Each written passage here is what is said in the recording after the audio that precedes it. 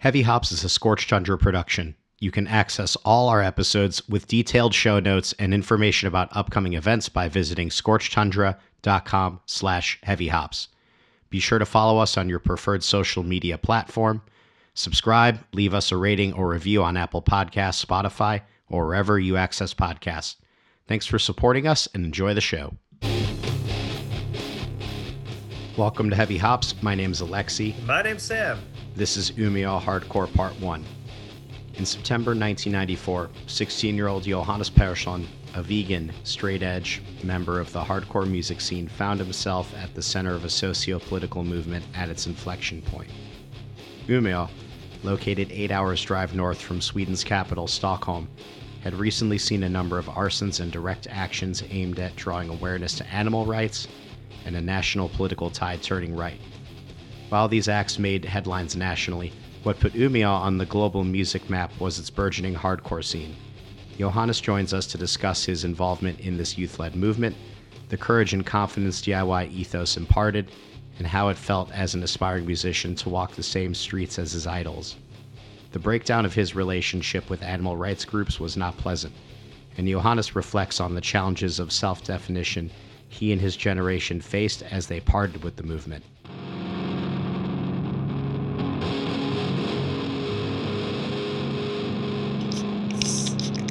Johannes, welcome to Heavy Hops. We're really happy to have you here. Thank you. Glad to be here. Yeah, so I guess kind of diving right on in while you're here, Umeå Hardcore. For those who don't know where Umeå is, can you kind of describe it? Who lives there? What was your experience growing up in that kind of environment? I actually just moved back here. I've been in exile for 14 years and kind of rediscovered my city. And it's changed a lot. But I don't know if it actually have changed a lot or if it's just like my perspective of the whole thing. Because I didn't grow up in a city. I grew up few miles outside in a small community. And when you were a kid, that was the world. I mean, that was where I grew up. That everybody I knew lived there, and Umeå was like downtown. At that point, well, it has about 100,000 citizens, which is the biggest city in northern Sweden. And the northern Sweden, like we have basically three parts.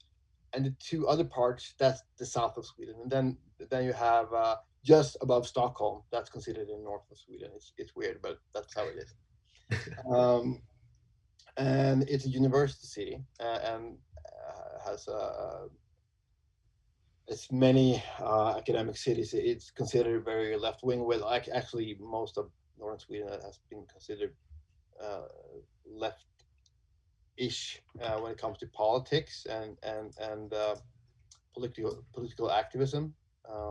I don't know much of that, and I didn't know much of that when I grew up, because basically what I did was play soccer, as you said. I went to school, hung out with friends. That was basically my life up until,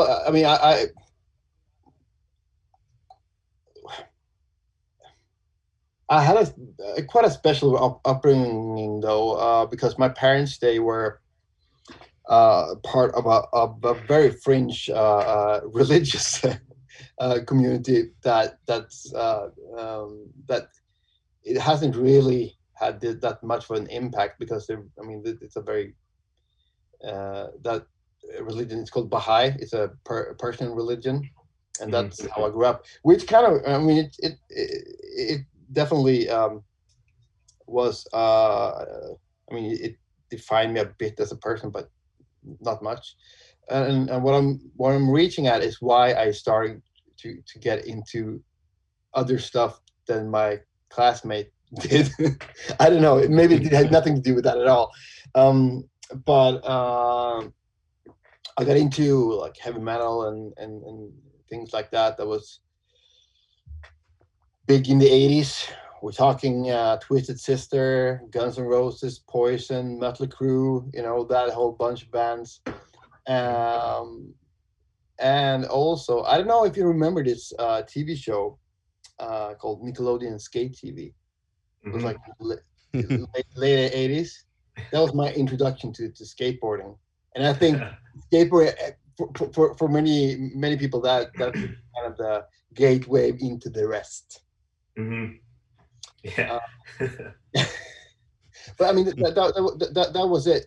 Hung out with my friends. As always, you have a friend that has a cousin that provided us with demos, and bands you never had heard of.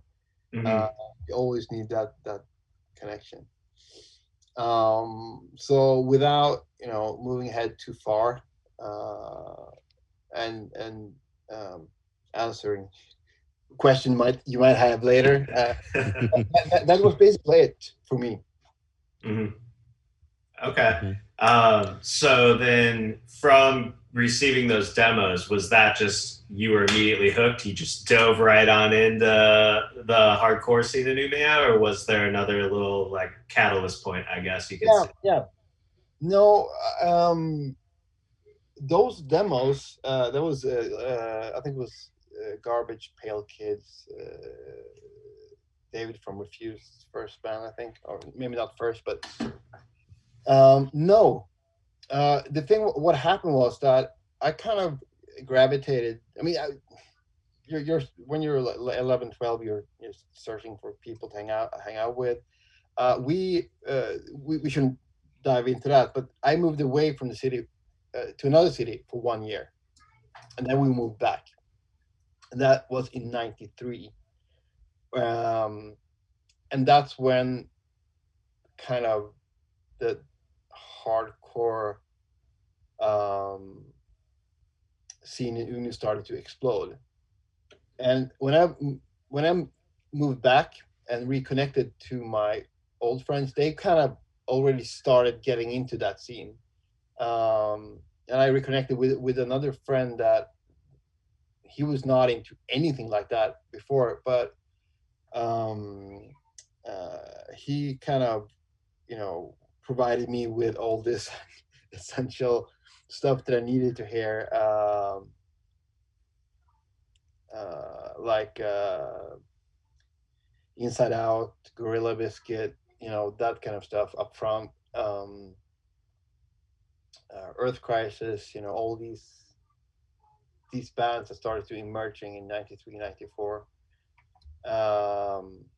But we used to skateboard outside of the local convenience store in that small community, and then we went back to his place and started. He taught me how to play the guitar, Mm-hmm. and yeah, we kind of had this misfit group of people in school starting wearing baggy pants and the whole uniform. Um, and but still, we were still living outside, and I didn't really have any other friends in the scene up until I started in high school and went to into a school in the city. Up until that point, it was like I said, my world was that small community outside, and you started to know people in the scene by name. Dennis, he's the most known guy, of course. You Refused, and the Pump the Brakes had come out.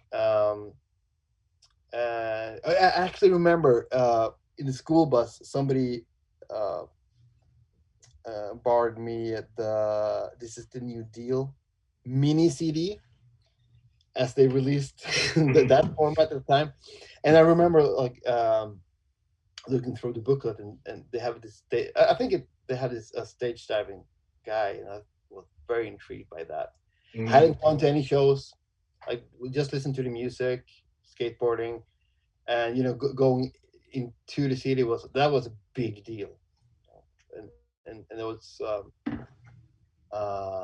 But it wasn't until I was 14 that I started to convinced my dad to drive me into town to start going to shows, and then we actually moved in the city, and I could start going to shows pretty frequently.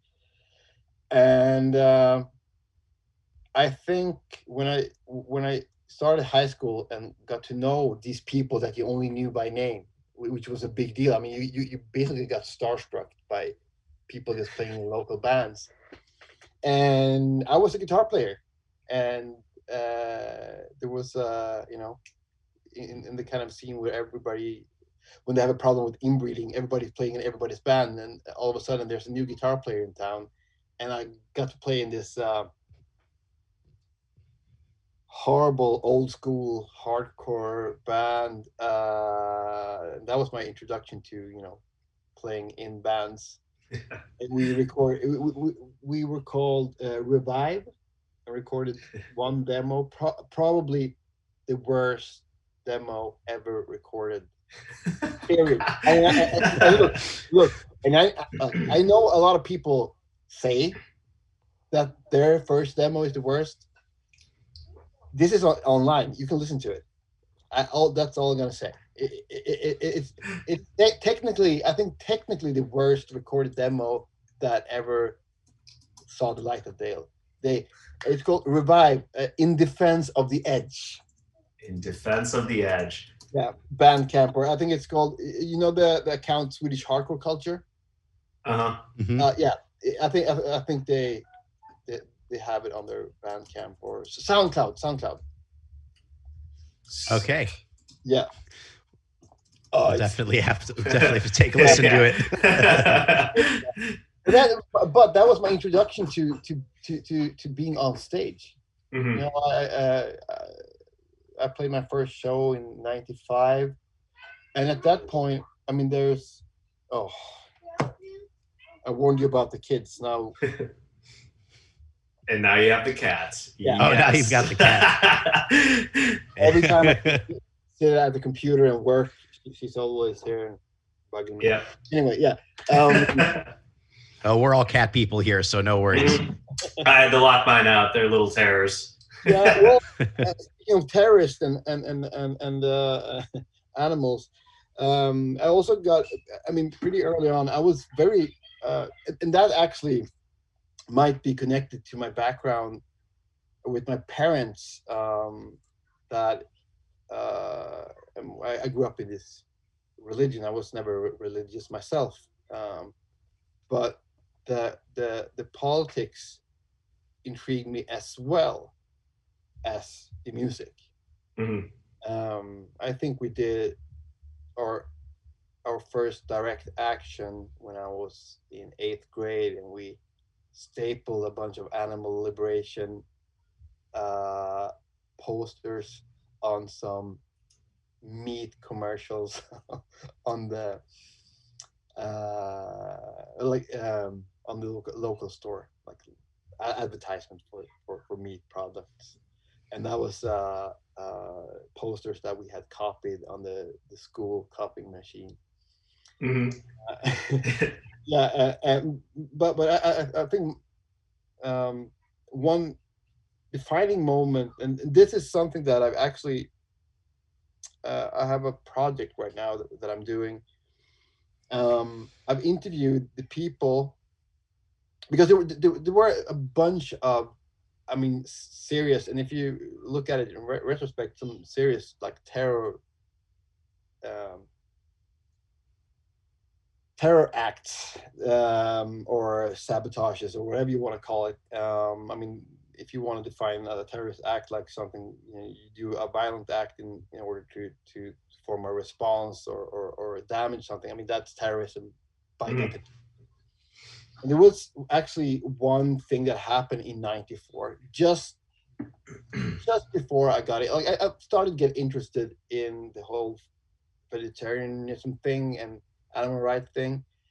And on September 24th, 1994, there were 3 trucks that got, they burned them down basically. Mm-hmm. And that got huge media coverage, not only in the local area, but nationwide. I mean, there was like $400,000 worth of damage. I mean, it was some serious Oh business. wow. Yeah. Uh-huh. Mhm. Uh, and I mean, there were some actions like that before, but not in this magnitude. Hmm. And I actually myself, I've been I'm doing a project now. We'll see how it ends. I've interviewed the people that actually were part of that, Mm. uh, and talk with them and try to get as much information as possible, because that act might be, as far as I mean, anyone that knows Swedish history can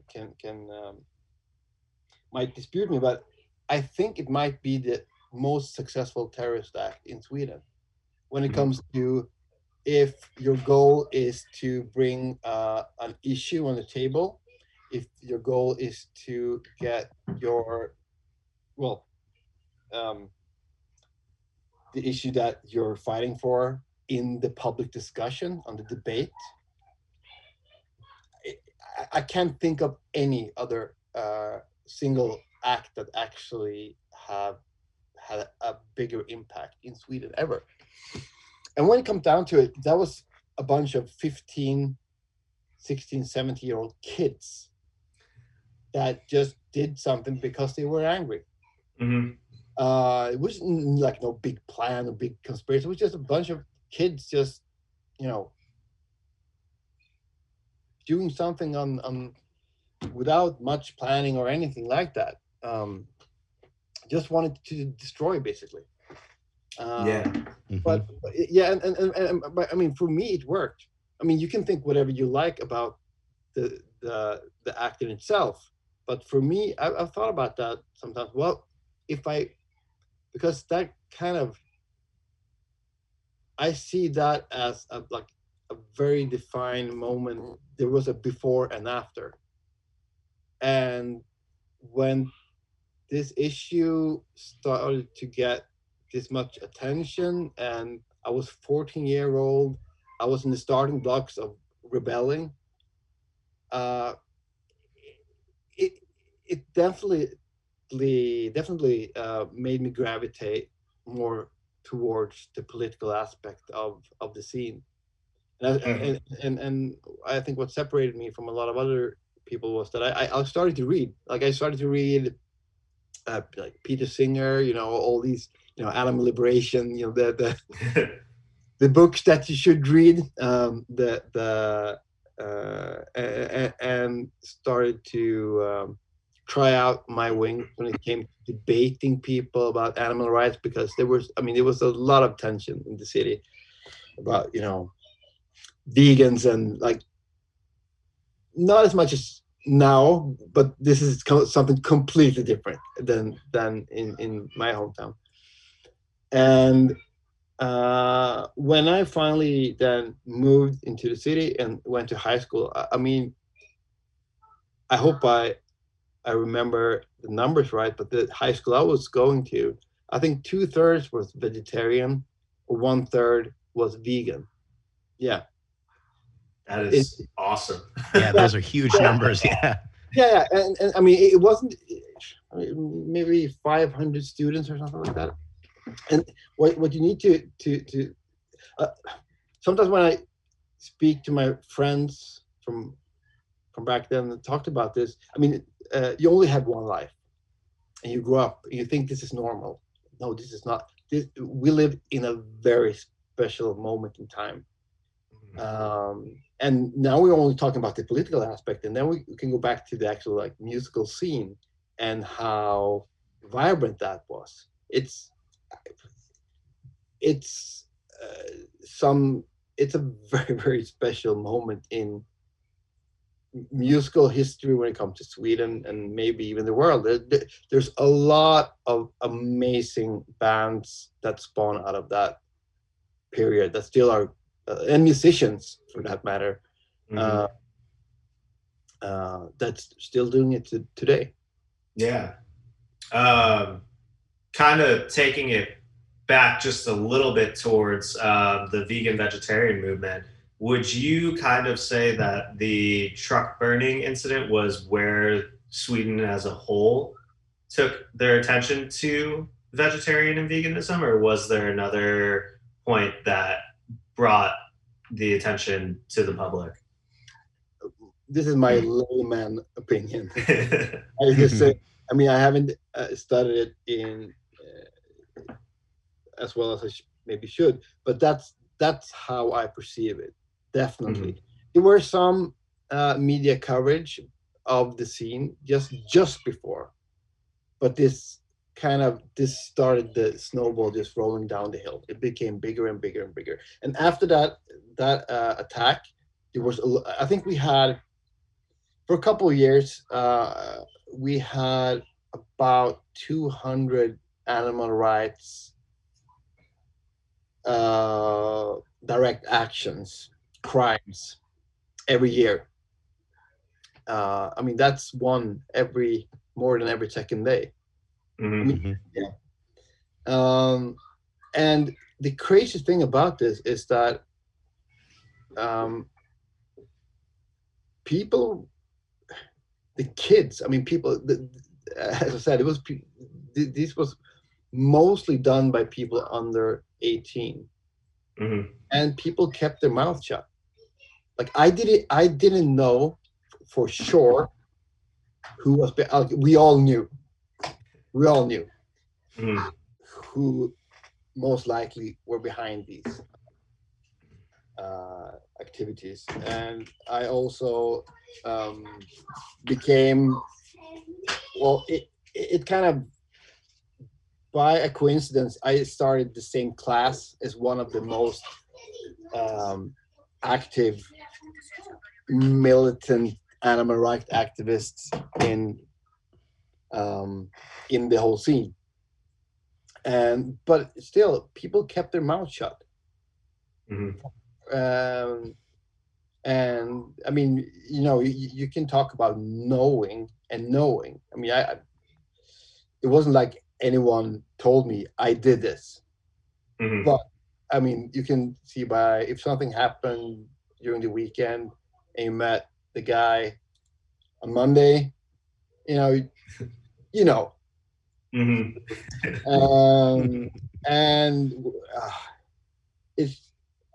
it's quite still quite hard to talk about because I don't want to point any fingers to anyone, but I started playing in a band with people that most likely were a big part of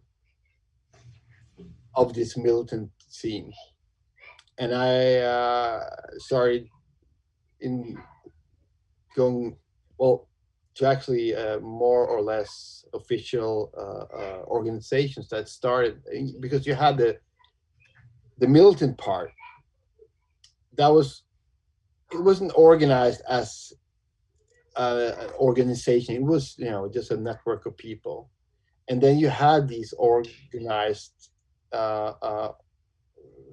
groups that started with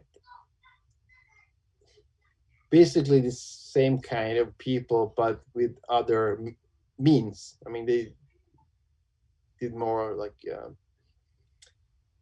what is it called, demonstration, for example, and leaflets and pamphlets and stuff like that, and some direct actions that maybe weren't violent, but blockades and stuff like that. And those groups I found myself in, and I also found myself in situations that I wasn't really comfortable with. I mean, I've never,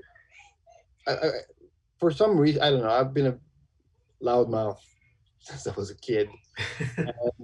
So for some reason, I was one of the people that when something happened that media turned to. So when I was 16, I did some horrible performances in like national debate programs and stuff stuff like that. Now with 25 years hindsight, I mean, how responsible is it of a producer to put a 16-year-old in front of a camera and ask him to justify these kind of action? It's like, it's not responsible. I don't think it's responsible for now. When actually I've been working in that business myself, I would never take a 16-year-old in front of a camera for live national television and put him on the spot like that, because I did a horrible job.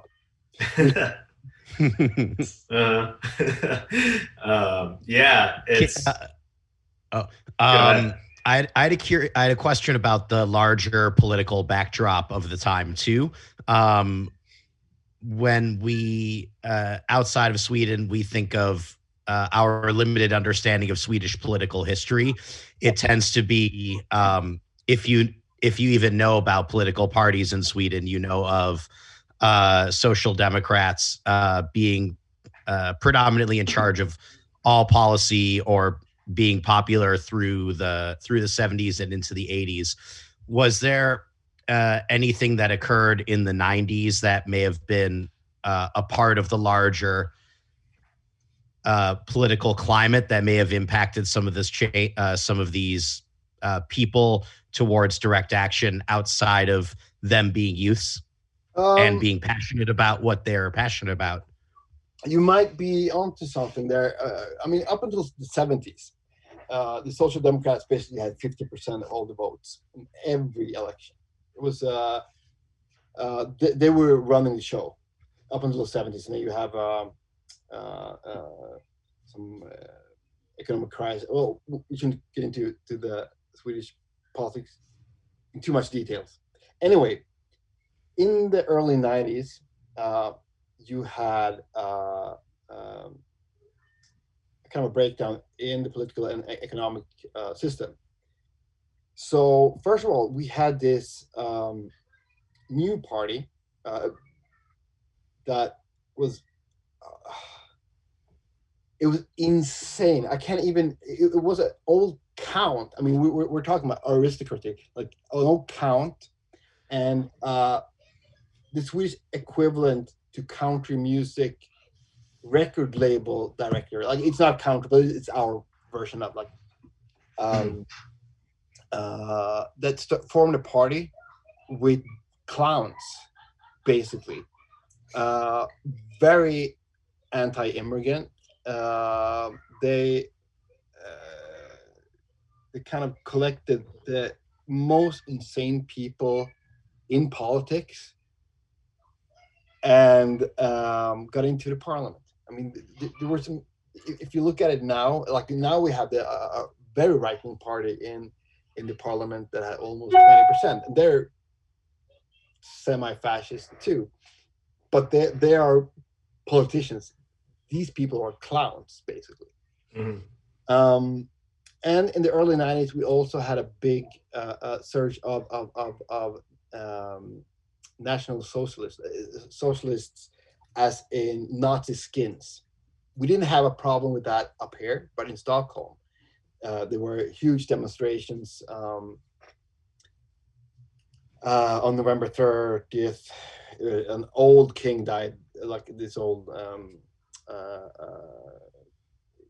like the warrior king of Sweden, died on that date. So it kind of was some sort of a celebration. So there, and they did a lot of stuff too, which means that we got, I got a lot of questions at that time if there were any, aren't you the same as the Nazis? It was kind of two completely different political ideologies, but using pretty much the same measures, even though the Nazis were way more violent, and they actually killed a bunch of people.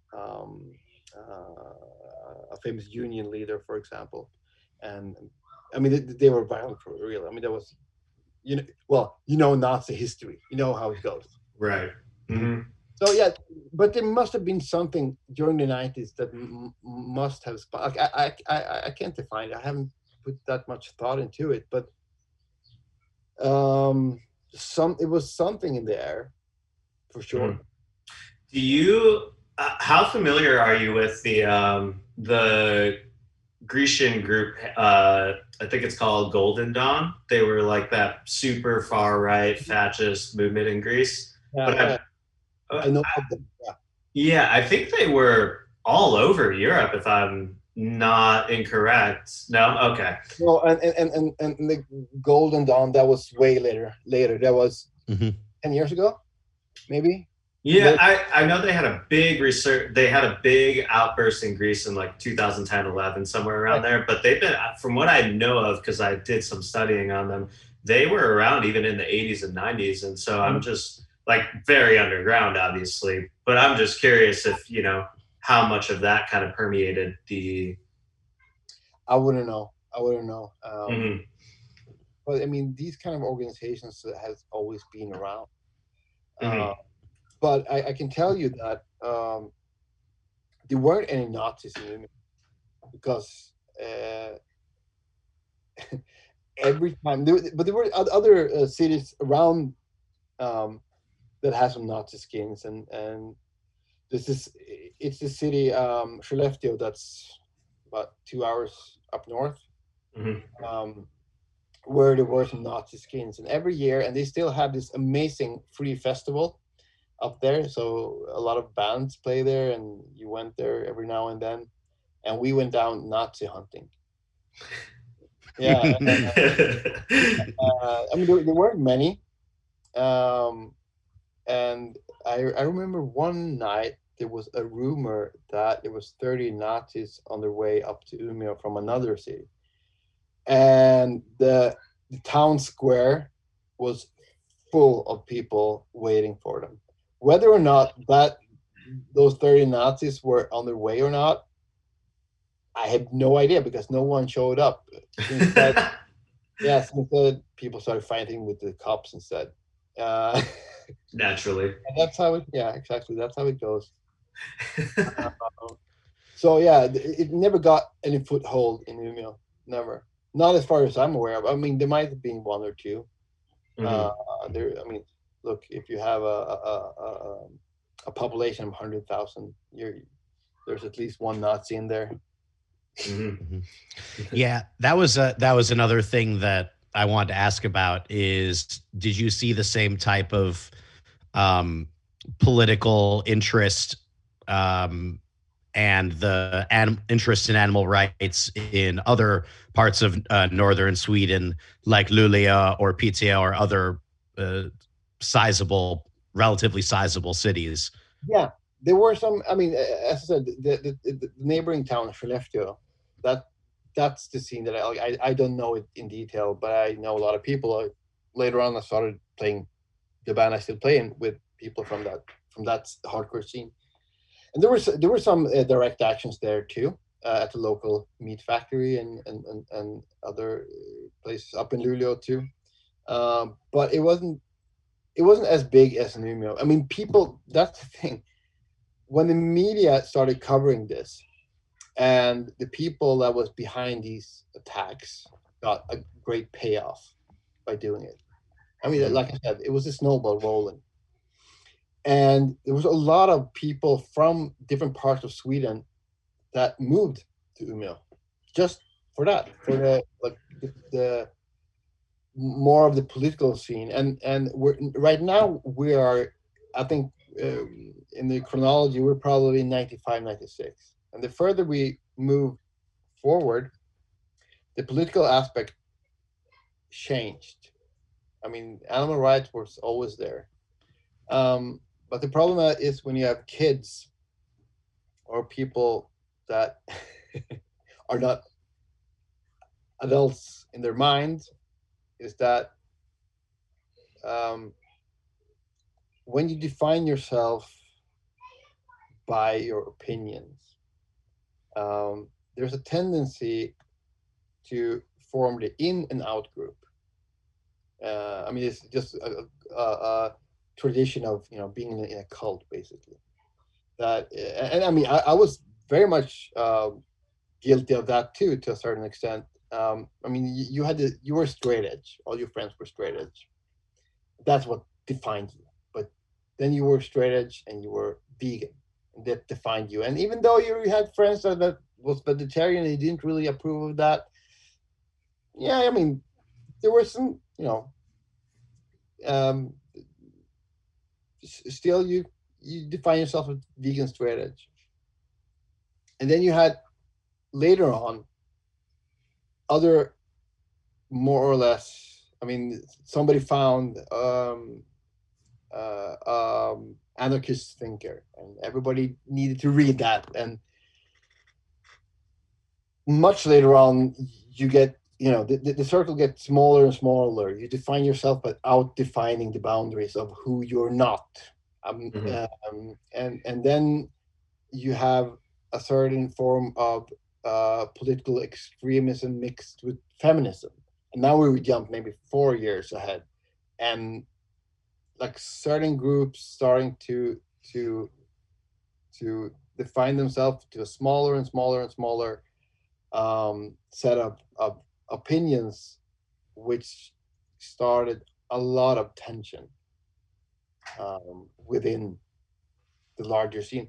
And at that point, I'm not even sure if you can define it as a scene, because the music aspect of the whole thing got smaller and smaller, and it was just a bunch. It was like a big network, like a tree of different branches. And the problem is when people and the group becomes too small, it sooner or later they will implode.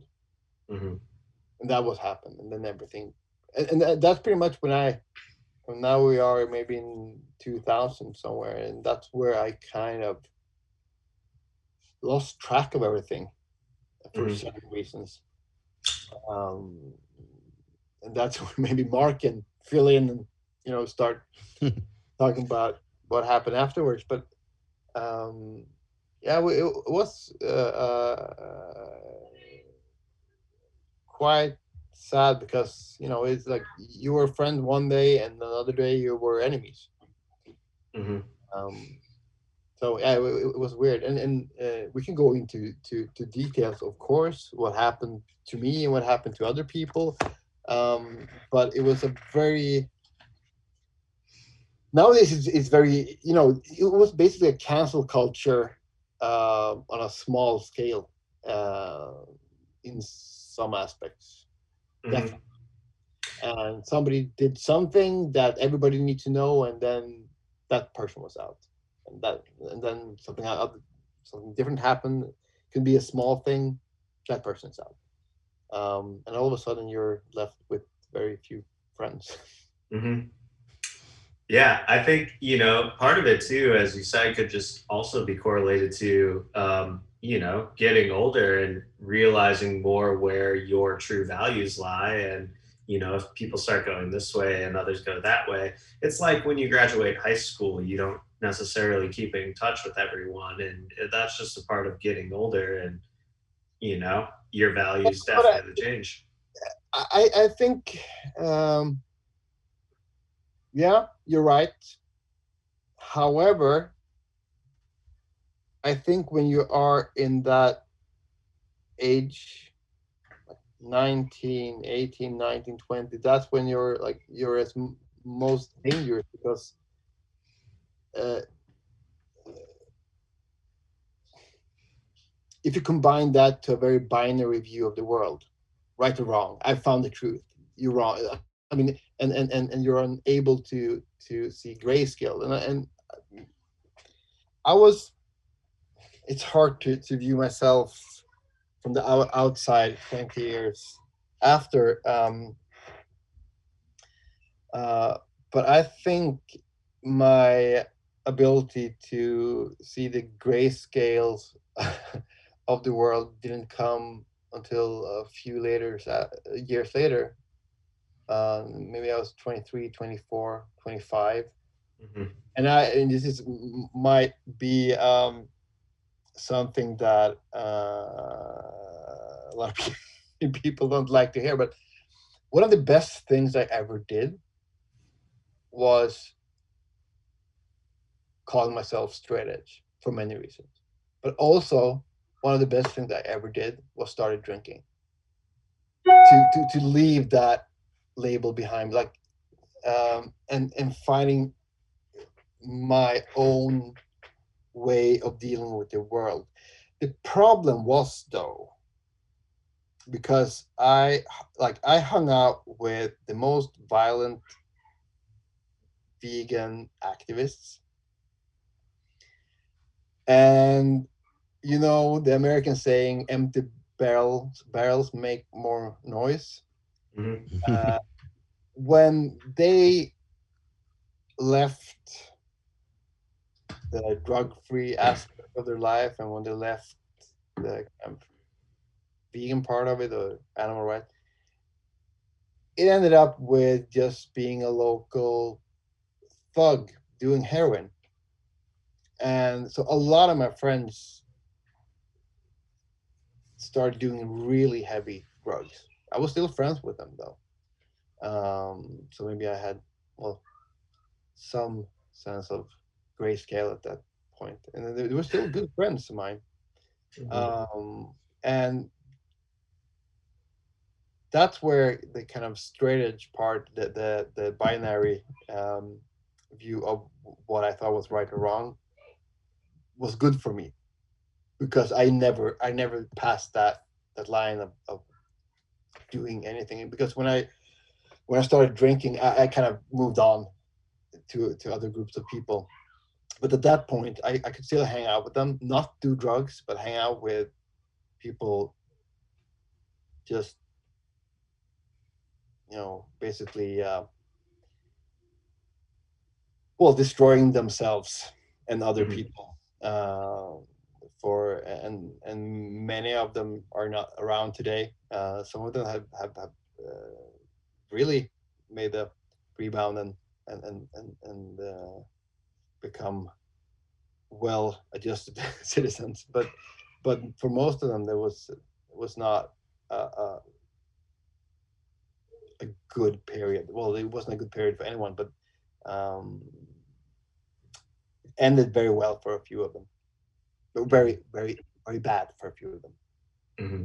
Yeah, I wanted to tie a little bow on the political discussion, but definitely talk about music as well. And that was the protests in Gothenburg around the G8 summit and all the fun stuff that occurred then. And I wanted to ask if you feel as though that was kind of, if Umeå was involved in that in some way, and if that was an ultimate expression of a lot of groups coming together and Umeå becoming more on the map.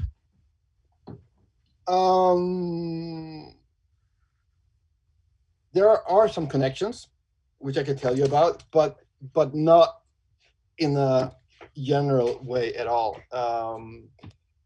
There were not many people from the hardcore scene that I know of that was down in Gothenburg, but I was. At that point in 2000, right? Mm-hmm. Yeah, Mm-hmm. yeah. I had started touring with a band I was playing with at the time, a very left-wing band with a very bad band name, Plastic Pride.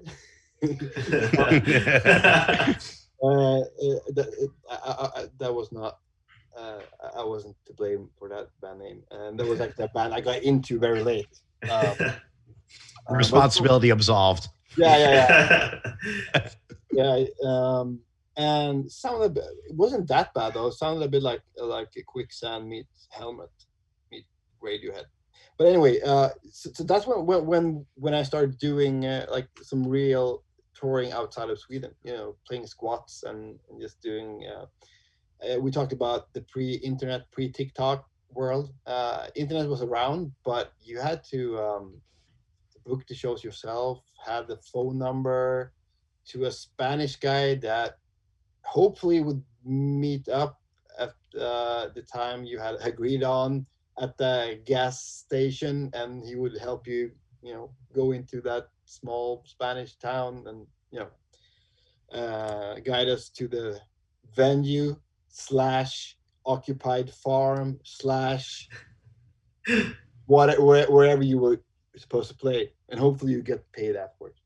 Anyway, so this was just before we went on tour, and I went down to Gothenburg, and it was not a pretty sight. It was it's hard to explain because it's a situation where if you weren't there, it's hard to explain the atmosphere. There were some people from Umeå there, apart from us. One of the people that was most active in the animal rights actions up in Umeå. That was the last time I saw him, where he almost killed two police officers. It was a really weird sight, because they had put a bunch of containers around the school to keep people out and keep people in, and there were two police officers walking. I mean, we're talking maybe 10 feet over ground on those containers. And even though he had a ski mask on, I knew this guy, and he was climbing up on one of these containers and was charging them with like an umbrella or something like that. And this is my interpretation. I think he realized when he was running towards them that they don't see me, because he came from the back of them, and that he realized if I push these guys down these containers, I mean, they are going to be seriously injured, and the prison time. So he kind of slowed down until he made sure that they saw him, and they started going at him, of course, and he jumped down and ran off. And that whole situation during those 2 days, or 3 days, I don't really remember. It was so weird. It was the first time in, I can't remember how many years, that the police actually shot a guy in a demonstration. It was the first time since 1933, maybe. And there were talk about, even though we didn't know at the time, it's illegal for the military to step in. But it was talk about people had seen militaries there, and I wasn't arrested, but I was apprehended by the police, because they can apprehend you for 6 hours if they suspect that you will be a part of an illegal act. So they put me in handcuffs, and that's the problem. You need to realize that everything felt like it was possible at the time, and they drove me to this like horse stable outside of the city. And when I walked off, I heard people screaming inside, and I thought they were like seriously torturing people. It was that weird. And then they took a mug shot of me, and they got me in this big hall where it had like this just bunch of cages that I had thrown people inside. And they threw me in one of those cages, and I realized that the scream, it was a bunch of German activists or anarchists or whatever. They had put a net across the cage. They just tied a bunch of clothes together and made a net, and they played volleyball with a ball made of tape. And that when you screamed, that was when they scored or whatever. So it wasn't that bad, but but for me, what happened in Gothenburg, that was just when basically it has nothing to do with Umeå hardcore, nothing. At least that's my how I see it. But that's kind of a defining moment too, where the scene felt like it died in 2000, where people that were interested in politics, they went to politics. And like you said, a lot of people just grew up, went to the university, or just starting a regular job. You know, people starting getting kids, stuff like that. And I was still interested in what made me gravitate to the scene, the music. Mm-hmm. That was still where my main interest was, and that's why I continued. And I mean, of course, there were some shows every now and then, but not in the magnitude um, like in the mid '90s, where you can get we were hundreds of kids every weekend, almost every weekend, at least, going to shows. And I mean, I can't see that happening now.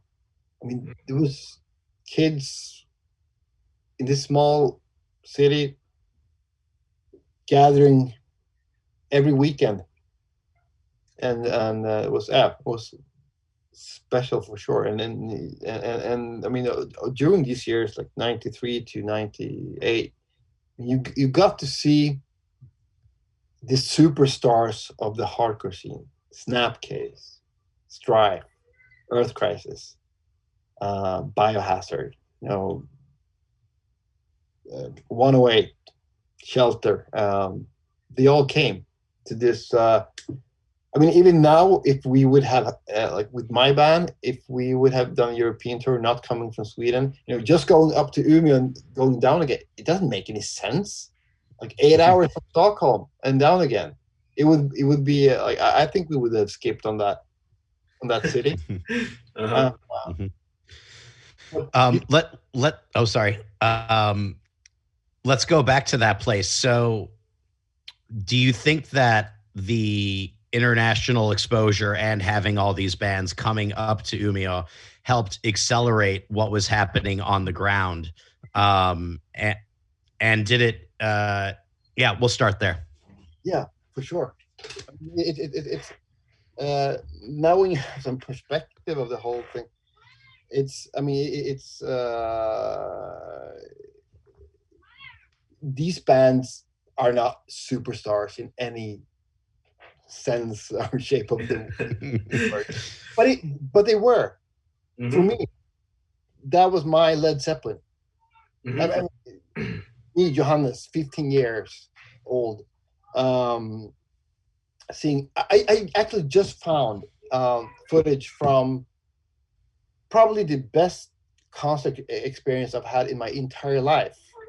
I mean, now I've been to better shows, of course, but at that moment in time for me, seeing Earth Crisis in '96 after they released Destroy the Machines at my school, with it was packed. I don't even know how many people there were, 500-600. It was the craziest show I ever, like, that. You get older and you just get more boring, and even though you love the band you're watching, it's not as special as when you see something you love for the first time when you're 15, 16 years old. There's nothing that can compare to that. But also, like, the local bands, like seeing Abinanda, for example. I mean, they were huge. For me, they were rock stars. They were just playing in a local, punk band, hardcore band. But for me, at that point, I think one thing that I think is a misconception is that Refuse was super important. I know that Dennis and David and what they did like the first generation, was super important for the scene. But for the people I hung out with and the people that I was playing with, I mean, Refused didn't play in Umeå that often. It was all these like big local bands that was way more important. Mhm. That you saw on the, you know, um, the different small stages all around the city. Um, Beyond Hate, for example, or yeah, Abinanda. I mean, they were big, but Refused, and also like a band like Donuts, probably, in my opinion, the most underrated band from Umeå ever. I mean, Sara, the main writer. I mean, she was good. She was good, even like 93, 94, but um, what they brought was, I mean, they were on tour. They toured through Europe. They did US tours. So it wasn't an unreachable goal. That was just a part of how you were doing as a band. You started a band and you started touring. That was normal. You booked your own tours. That was normal. And then you went out playing Europe. That was like they that was their biggest part in like um my life growing up as a musician in Umeå, that this was um, a very possible way of how things would turn out. You would play shows in other cities, and when you see people from other scenes, you know, playing heavy metal or whatever, that don't have those role models, um, I just think it was a very good thing to have. And yeah, speaking of that, my first show I ever did with that sucky band Revive, I was 15 years. I walked off stage, and Dennis told me, "Great show." That was so important to get recognition from somebody that you respected. And Mhm. like I said, he was a superstar back then. Um, but in the day-to-day life in Umeå hardcore in '95, there was a whole bunch of other bands that was more important when it comes to the local shows that kind of held the scene together. Mm-hmm. Mhm. And it sounds like there was a lot of local infrastructure to support the scene as well, as far as different places you could play, having support from the study circles to have subsidized costs for rental of studio places and or rehearsal places and things like that. What to you were some of the important factors that supported the musicians? To be quite honest, like I know what you're talking about. I just haven't experienced it. For Mhm. me, it was. Um, I think the most important factor is what you said about there was a lot of different places to play. You can basically have a tour in Umeå because there was all these youth centers that now they've shut down. Mhm. But you could play in Ålidhem, which is a part of the city. And you could play in Athena, it's a youth center in Ersboda. You know, it's just a different part of the city. Um, and then you had the main youth center in that was called the Galaxen, where all the big bands played and all that.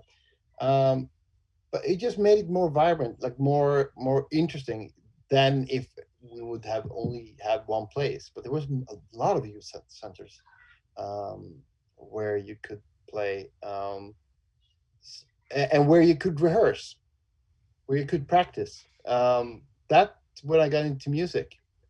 When in my small community where I grew up, we were hanging out in the youth center there, and my friend that was in the hardcore scene and played guitar, and we were so sick of the band practicing only playing Sweet Home Alabama. So we said, like, we told the leader of that center, like, look, we need to get in there. We need to get in there and have some studio time. We mostly just take studio time from them. Mm-hmm. But that's when, yeah, that's when he taught me how to play Burning Fight from inside out, and the rest is history, basically. Mhm. So yeah, I think that was a big part of it. Then you have those study circles that I haven't been involved in that much, but you could borrow equipment from all these centers, and yeah, but I don't know. There was a lot of, or still is a lot of cities that have this infrastructure still, and you don't. I mean, they were not a bad thing to have, but I don't think it's that big of a have that big of an important role. At least not for me. Mm-hmm. Mm-hmm. Yeah. It makes sense that the community center would be an awesome place to perform, and that it would support a the vibrancy of not just youth music but also youth culture and youth politics as well too, in some way, if there's a link between the musical impetus and the political side, which seems was most was most relevant in Umeå. So with bands like Donuts and Refused being able to play abroad, and did you see that as an opportunity for you to say, okay, I'm going to continue to pursue my ambitions as a musical, as a person playing music, because you see people that live around you being able to do it? Exactly. I didn't know how to, though. All I knew that it was a possibility. If you were good enough, if you got the recognition, you it might happen. And we had this. I mean, Jose from Abinanda and Dennis had this record label, The Desperate Five, and that was my goal, to get signed by Desperate Five. And like, the next step, maybe victory, maybe if you were really really good enough, because Donuts had made it there, Refused release record there. That's still a goal I haven't achieved yet. Jose, yeah, he was interested in a band I was in called Eclipse. Later, or down the road, became Cult of Luna. But yeah, but that was in the late '90s when everything was in decline, especially Desperate Fight. But yeah, just having a record label there, having bands that was out touring, you know, people that toured with them came back with CDs and records and T-shirts with bands that you um, never had heard of, and also, I mean, it was just a connection to the world. I mean, we're in a far off corner in the north of Sweden, but still it felt like the world was reachable. Mm-hmm. And I if there's anything that you know was important when it came to Donuts and Refused, that was that it was not unreachable to do all these things. Actually, that was how things work. You play music and you and then you go out on tour. Mm-hmm. And I would never have thought of that myself, of course. So. Mm-hmm. Mm-hmm. Absolutely. I think, are we cool to fast forward? Or I guess, I mean, it's all kind of linear. Why did you? Like... No, actually, I want to know more than anything. Why did you leave Umeå? Mm-hmm.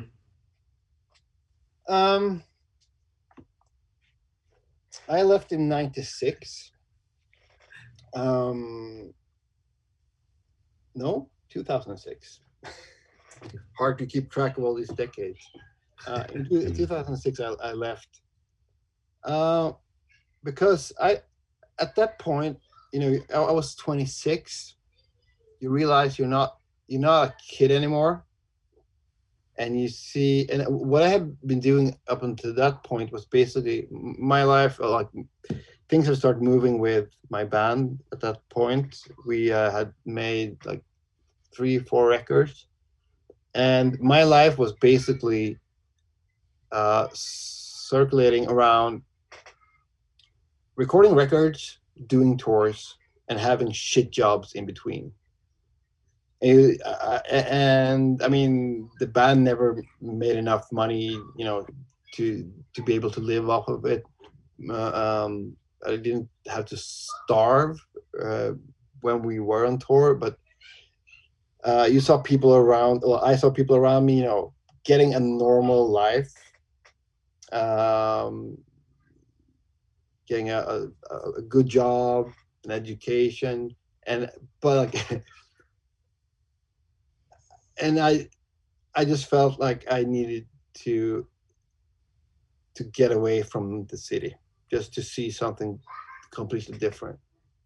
Completely different. I moved to Oslo in Norway. I had like a bunch of friends that were living there, and it kind of,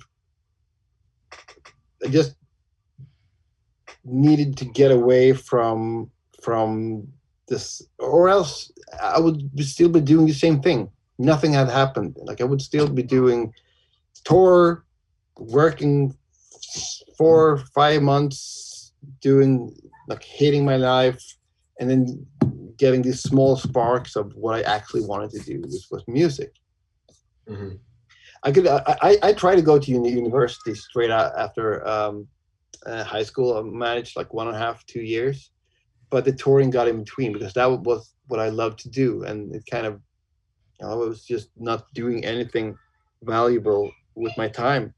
So that's where I moved away from the city, to get away from this circle of shit, basically.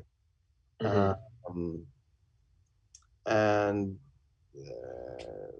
ironically, or not maybe ironically, but that's when I kind of decided what I wanted to do with my life, and moved to Gothenburg and studied film and television. And then I moved to Stockholm like everybody else, and worked with media for 12 years. But like, I love playing music. That's where my passion is, and I've been able to keep doing it with people from Umeå, and we kind of scattered throughout the country and outside of the country, actually. But now I'm back home again. Mm-hmm. Yeah. Mm-hmm. I realized that Umeå is a very good city when it comes to raising kids. And that's one thing that happens. I moved to Stockholm for one reason. That's basically my career. Like, I wanted to work with films, with the film industry, which I still do. And the line of work that I have actually makes it possible for me to live in Umeå and work in Stockholm. And like, I don't want my kids to grow up there. Umeå is a very good place to grow up for them. So that's why we moved up here. Mm-hmm. Mm-hmm. You've got your cat completely sedated. That's incredible. She's I've never seen a cat this loyal. She actually she's up in my girlfriend's face all the time. So she's happy that she's here. Mm-hmm. But when it comes to the animal rights aspect of this whole thing, I mean, it's still, and the implosion of the scene too, from my perspective. I mean, there's so many things that happened. Like, sometimes I need to sooner or later I just have to write it down, because there were so many weird things that happened, and people acting very weirdly. It's not a good enough word, but it became the battle of the political cults. Yeah. It was not a good good atmosphere at all. And my breakdown with the people and the group I hung out with um, was very harsh because I actually got arrested for something I didn't do. It was one of the leaders from one of the leading characters in one of the groups, and I got sentenced for it. Even though I was 100%, and still today, I can say I wouldn't mind admitting anything today, 20 years later. But it wasn't me, and and it, what was the tension was very thick in our relationship because they obviously I wouldn't say they felt bad about it, but there were some kind of, I mean, if your friend's getting caught for something you did, there's an imbalance in your relationship. Mm-hmm. Mm-hmm. And one night, I, as an 18-year-old, called a girl a chick, all the Swedish equivalent to a chick, a slandering term, some people might think. And the day after, there were this show that I, for some reason, didn't go to. And later that night, a friend called me and said that these people are handing out flyers, like a, a paper with small text describing what happened the night before, and basically called me a misogynist or something like that. And it was just a way to get rid of me and get me out of the equation and that tense situation. And it was not that big of a deal at all. But just imagining just getting a pamphlet with your name on it, being a representative of something that, I mean, that for once wasn't true. Apart from me calling somebody a chick, which, I mean, was not good at all. But I was 18 years old and stupid. I was stupid. I'm still stupid. So it's in many aspect, but maybe a little bit more respectful nowadays. But I mean, that was it's really a weird thing to do, but it wasn't weird at the time because things like that happened all the time. People got canceled, and I wouldn't say that I got canceled, but I got shunned out of that small group, fringe group. And I think if you ask other people, or actually other people have said to me that pamphlet about me, that was their that's when they realized that, okay, everything is going straight to hell now. I'm out. This is going too far. Um, but there was a lot of things like that. I kind of it was also a relief for me to just don't have to. I didn't have to deal with these people anymore. Um, and I don't even know what happened to half of them. Mm-hmm. They just disappeared.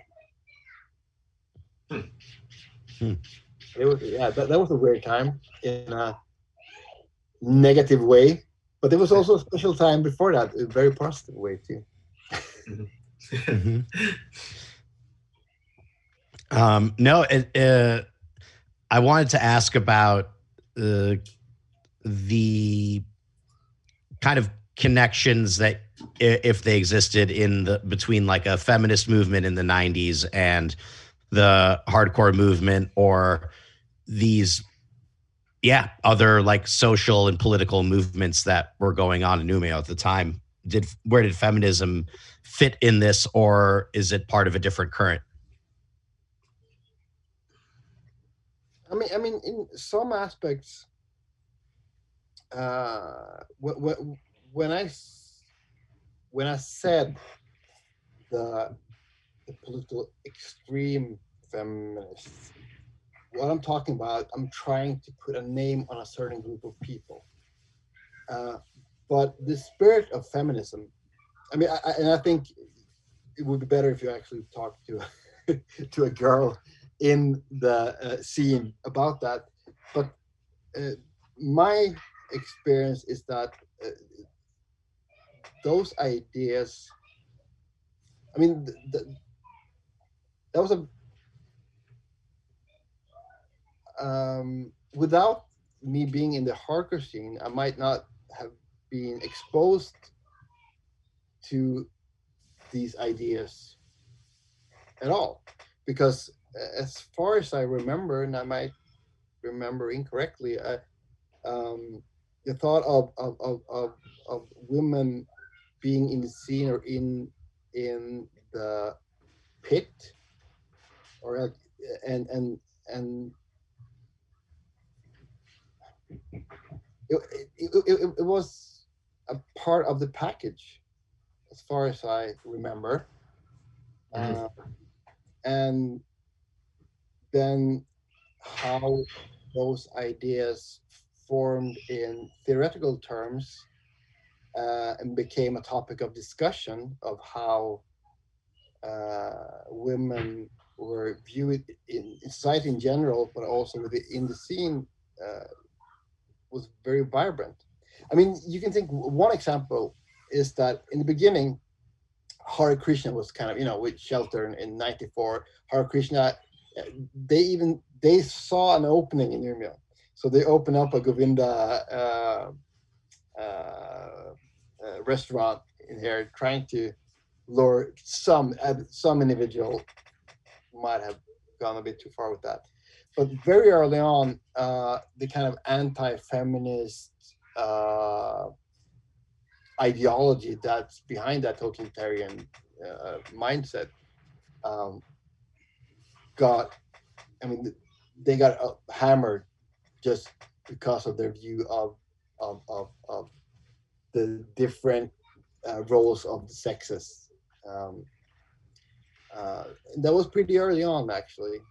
So I think that also might have been something that has been inherited from the left um, left wing uh, ideology that's been a part of Umeå for a long time. Uh, so yeah, I don't know. Um, Umeå was a special place when it come to. I mean, I've only grown up in Umeå, so I don't know about other scenes, but I know that the gay positive atmosphere and the kind of non-conservative view of the music kind of went hand in hand. I mean, if you look, because I definitely think there's a connection between. There's a few scenes where what's hardcore and what's not hardcore, it's very well defined. I mean, that's a conservative view of how music should be. But in Umeå, listen to Straight to Fuck 1, 2, and 3. You can see how bands are just branching out, doing things, and how the atmosphere at that point was very. People were encouraging others to go there in their direction. Uh, and I think there is a connection between that kind of open mind set to music influences as well as political influences. But I might be totally wrong. Like, this is how I remember it. I mean, I'm saying that the scene was gay friendly. I don't know. There might be some people that were gay and didn't feel welcome at all. I'm not. I'm a white heterosexual male, and my experience is definitely filtered through my eyes. But that's I um, how I see it. But I can also see it from the contrast of my friends that were not in the hardcore scene. I had a few of my best friends at that time were girls, uh, and just having female friends, that was not something that was very common with like the people that I grew up with. I mean, the hockey jocks and stuff like that. Mhm. So I think it's kind of well integrated in the like general um, atmosphere in the scene. Um, so yeah, that's probably the long answer to a very short question. I mean, I think that's the point. I had a lot of good female friends, and I know the people I grew up with. Um, yeah, in Röbäck, that small community where I grew up, didn't have that platonic relationship with females, Mhm. and that says, I don't know what it says, but it says something. Yeah, I think, part of it too is that mutual connection of something, you're all revolving and gathering around one thing that you have in common. So there's an immediate connection that you can start to form. I think, at least in my experience in Chicago's, DIY scene is, you find more camaraderie with people in that environment because, you're all there for that purpose, right? And I don't think when you're in that environment, you have any other intentions of being there than to just enjoy it in the moment and connect with people on a level like that, as opposed to, you know, trying to seek something more out of Yeah, a relationship, right? absolutely. Yeah. Mhm. Thanks to Johannes for discussing his experience in the Umeå hardcore scene and his political activity as a young adult. In part 2, we're joined by Mark Stromberg and dive into his and the subsequent generation's experience. A Spotify playlist companion for this series can be found in the episode notes. Our conversation with Johannes segued naturally into a wider discussion about Cult of Luna, Red Creek, the band's new record label, recent collaborations, and his creative process. We cover all this and more in episode 28. Thanks for joining us.